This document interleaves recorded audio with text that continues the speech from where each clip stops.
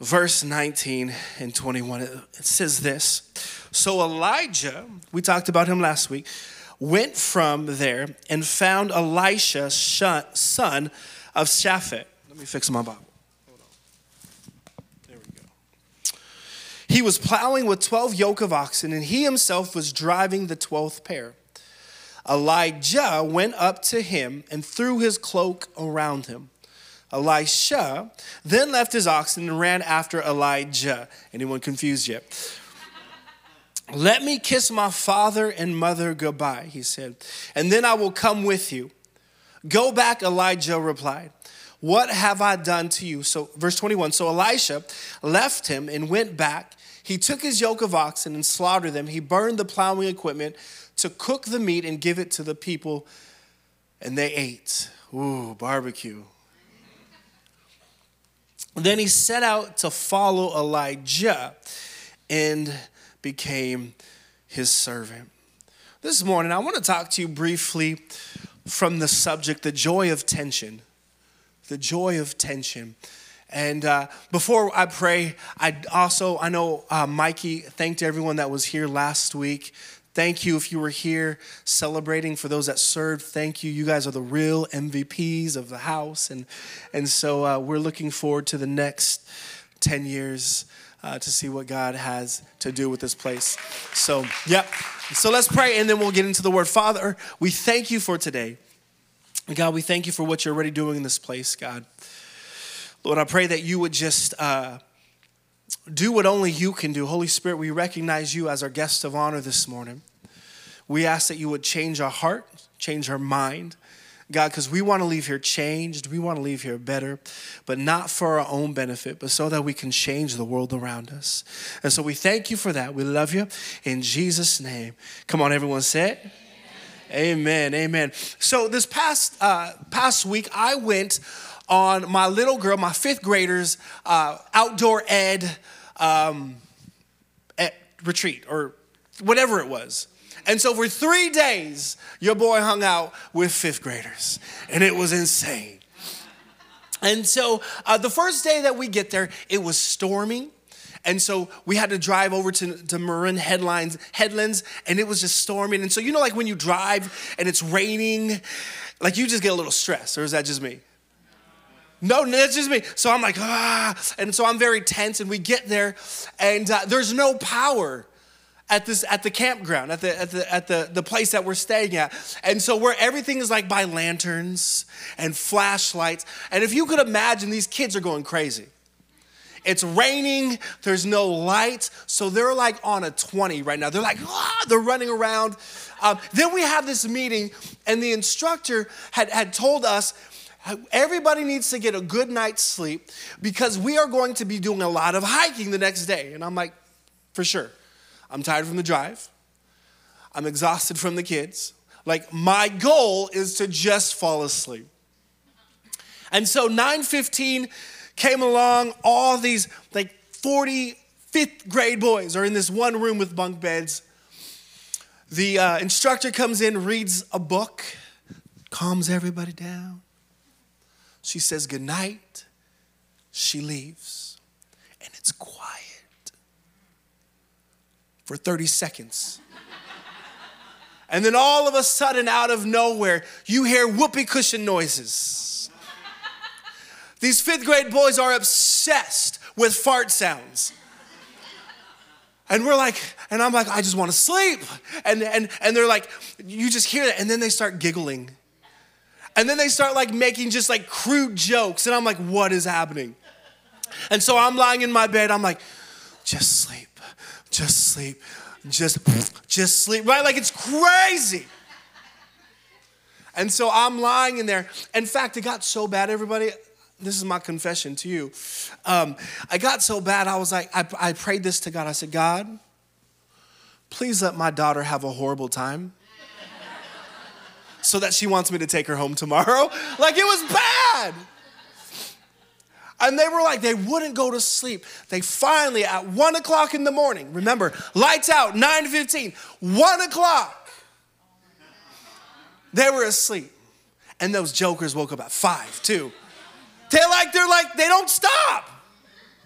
This is therapy, so I appreciate this. But what I find interesting is that like I had this goal to sleep. But this idea for me to sleep, can I tell you that it was a frustrating goal? Because they just weren't listening. They were going crazy.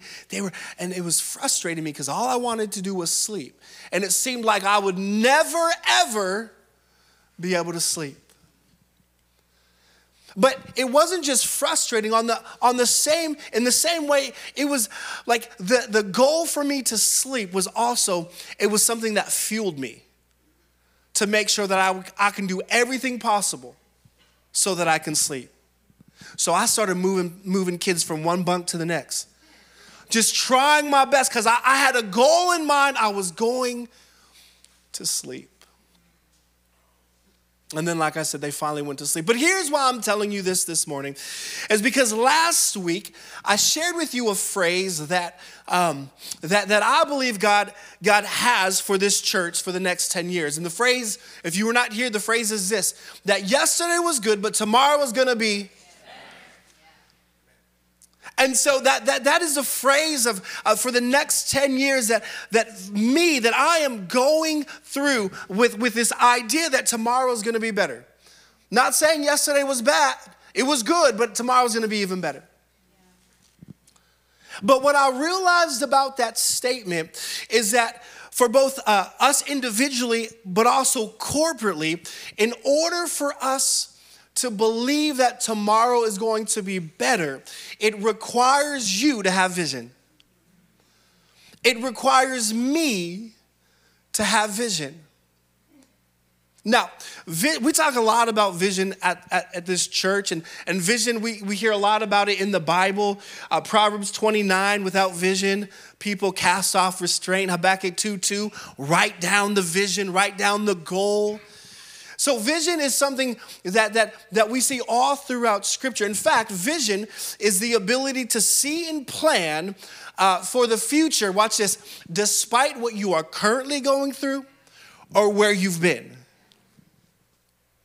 Vision. And so vision is important. And in fact, I want to submit to you this morning that the story that we read in 1 Kings chapter 19, that it's a story about vision. See, it says that Elijah went and saw this man Elisha. And it says that he does something very interesting. We read this in 1 Kings chapter 19, that Elijah, he saw Elisha, he walked to Elisha, and then Scripture says that Elijah threw his cloak over Elisha. Now, for most of us in here, this has no significance whatsoever. Because if you were at work and someone just randomly walked past you, threw their jacket on you, you'd be like, yo, that's weird. But what is very interesting is that to Elisha, the one that received the cloak, this was significant. In fact, I want to propose to you this morning that the cloak was a representation of the vision that God had for Elisha. That whatever Elisha was doing currently, when Elijah threw the cloak on Elisha, are you with me? That all of a sudden, Elisha saw the cloak as something that God, like a greater vision. That to Elisha, it would have been seen as something like this is a man of God that has given this to me, and it's as if God is saying, I am choosing you next. And so all of a sudden, out of nowhere, Elisha has this new vision that God has calling him to. And so this morning, I want us to discuss a little bit about vision, because vision is a very interesting thing.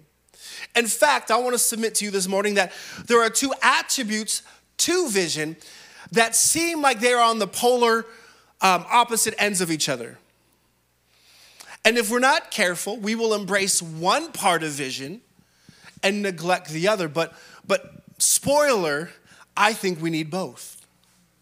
So vision is important, and the reason why, or two attributes, of vision that I want to share with you this morning is here's the first one. Vision fuels you. Vision fuels. There's something about vision that's so exciting, isn't it? There's something about vision that excites. In fact, we read in 1 Kings chapter 19 that when Elijah threw his cloak on Elisha was so excited that he ran towards Elijah. He was like, this is so cool. He was excited. He was ecstatic. And that's what vision should do. Vision should fuel you. It should excite you because vision is all about the potential of your future. And so vision, when God reveals vision to me, when God reveals vision to you, there's something exciting about it because it's never where I'm at, but it's always where he plans on me to go, for me to go. And so vision is exciting and it fuels me because it always shows me the potential of what God has. It always shows me the growth that God has for my life. It always shows me the hope that he has for me, despite what I'm currently going through. Vision always reveals his plans for my life. And so we need vision. Because vision fuels, vision excites. Especially, let's be honest, especially if your current situation stinks. And you get a glimpse of what God has for you, like, come on, God. And it fuels you. And it should fuel you. But here is where vision gets a little convoluted. Is when vision, it doesn't just fuel you, but vision, it also frustrates you. Think about that. Whew, I love vision because it gets me excited about the potential. But at the same time, vision frustrates the heck out of me. And I think a few reasons why vision frustrates me, and probably you as well, is because the first, vision frustrates because vision always takes time. Remember, vision is never about the current situation. It's always about a future destination. And if it's a God vision, it'll always leave you and it'll always leave me thinking there is no possible way this can ever happen. That's why I laugh when people are always like, God will never give you anything more than you can handle. False. There could be nothing further from the truth. In fact, every person that God used in Scripture, they were put in a situation that was bigger than they could handle. Because if the situation was something that you could attain, you don't need God. And so vision frustrates because vision, it's like the vision that God has for you and for me, it's always bigger than what I can currently comprehend in this moment. And it always takes time. It always takes a long time. Like I wish that God would give me vision and it would happen as soon as I woke up the next morning. Maybe that works for you, but it's never the case for me. And it frustrates me because I'm like, man, it's taking too long. And so vision frustrates because it takes time. Vision also frustrates me because vision always draws me out of my comfort zone. It says that Elisha, when he received the cloak over him, that he was like, I'm going to go say bye to my mom and dad. And so he goes and he gives his mom and dad a kiss. And I want you to see that I read this, and to me, mom and dad symbolize comfort. And so Elisha, what he's doing is he's saying, like, I'm going to step into this new season that God has for me, that this cloak, this vision God is revealing for me. But in order for me to follow it, I have to be willing to say bye to the things that I'm comfortable with. See, I find it fascinating that the things that were comfortable in one season can become the very constraints in the next season. So what I thought was comfortable, mom and dad and life and home, what was comfortable in one season, if I am not careful, it will be the very thing that keeps me from stepping into the next thing that God has for me. Whoo, comfort is dangerous. And so this idea when I have to step out of what I'm comfortable with, it frustrates me because I just want to be comfortable. I just want to be where everyone knows my name.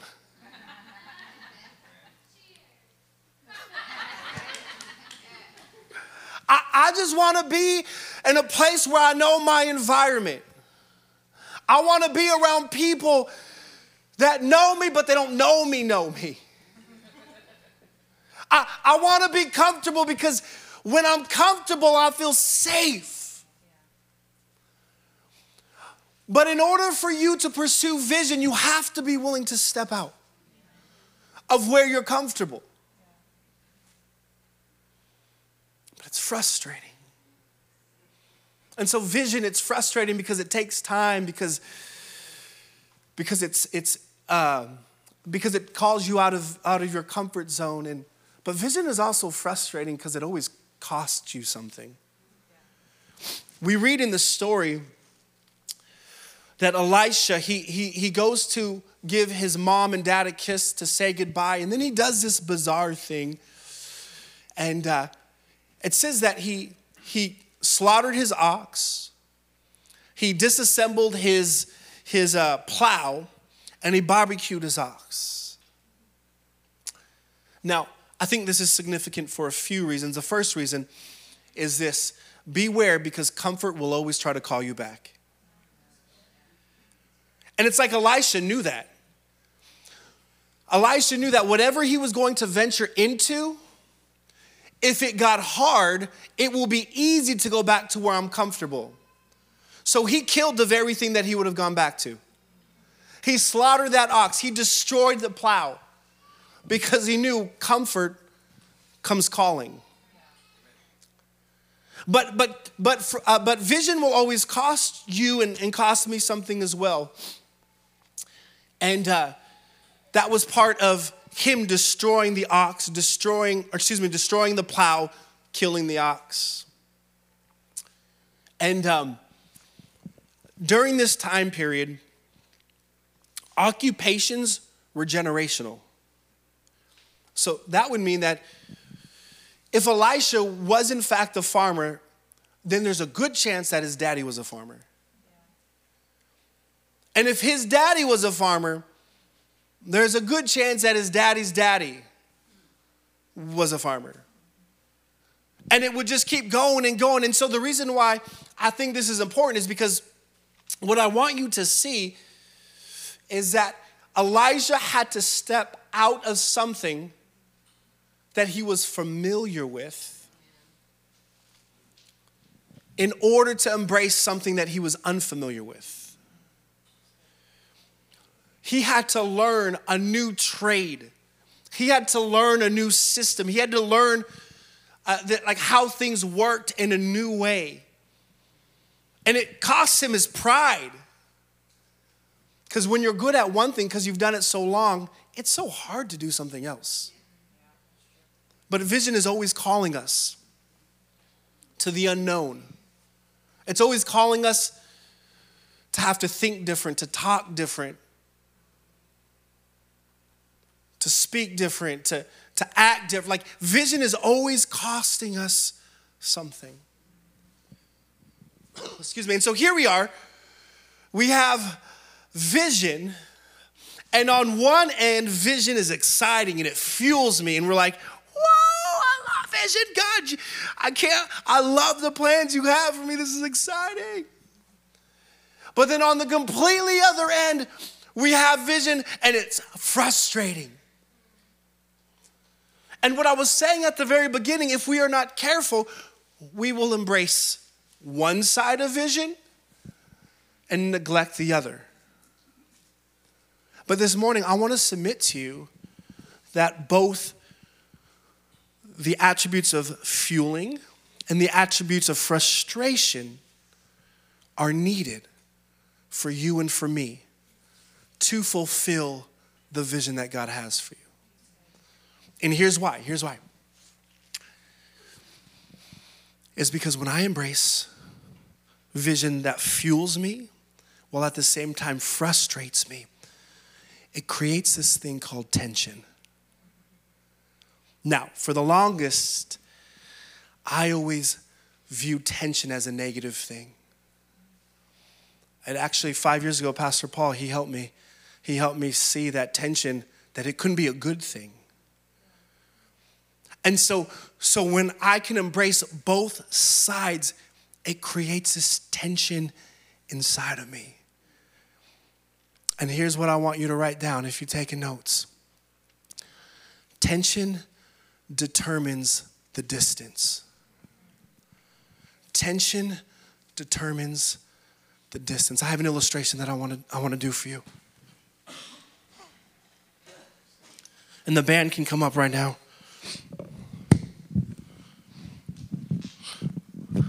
Tension determines distance.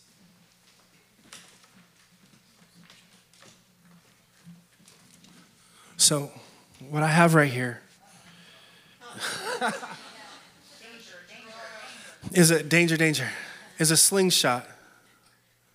And here's what I'm trying to say is like, when I say tension determines distance, this band right here, the more tension that it receives, the harder it's gonna.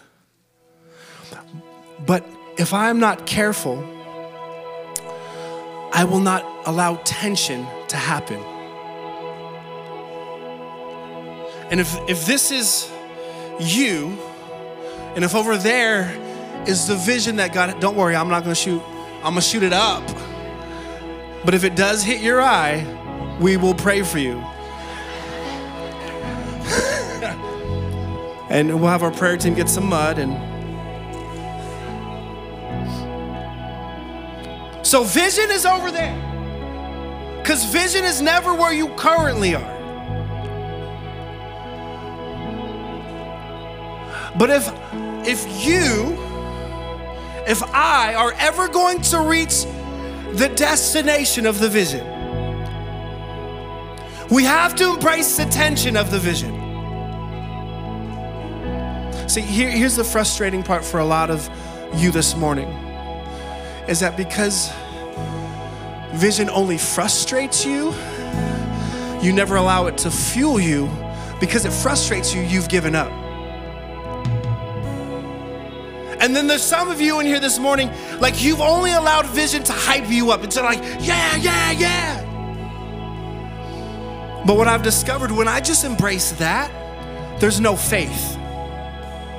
In fact, my faith begins to dwindle.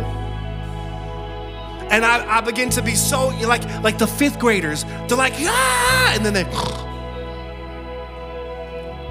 because I need tension. And so for some of you in here this morning, you're either one or the other. And this is what vision for you feels like. You're like, God, I'm coming. Why? Because I'm not allowing the tension that needs. I'm not embracing the fuel and the frustration. See, the more that I embrace the fuel, the more that I embrace the frustration, is the more that I have a little bit more tension. Don't worry. And sometimes it feels like that. But do you see what I'm saying? Like, I gotta embrace that tension. John, you don't understand, I'm so frustrated. I'm so frustrated because it seems like it's taking forever.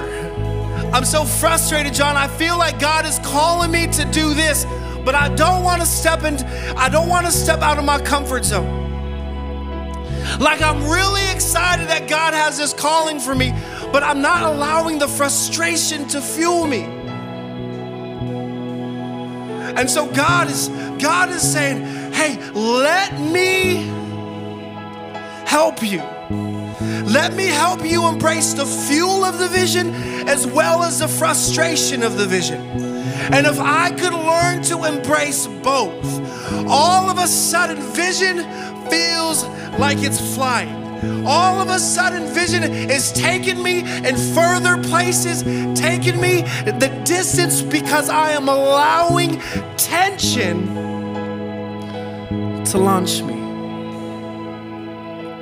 Tension determines distance. Tension determines distance. And this morning, my heart for you is that you would get to that place when God is like, here's the vision I have for you. When He gives you a vision for your family, when He gives you a vision for your business, when He gives you a vision for your children, when He gives you a vision for your marriage, that despite how big it may look, despite how far away it may seem, that you allow the vision to fuel you, to get you excited. And that's the very thing that fuels me in the midst of the frustrating moments. And so my prayer is that we would be a church full of vision, but we would embrace vision, that we would allow the tension that helps, that forms in the vision to take us to that next level that God has for you and for me. Amen, somebody?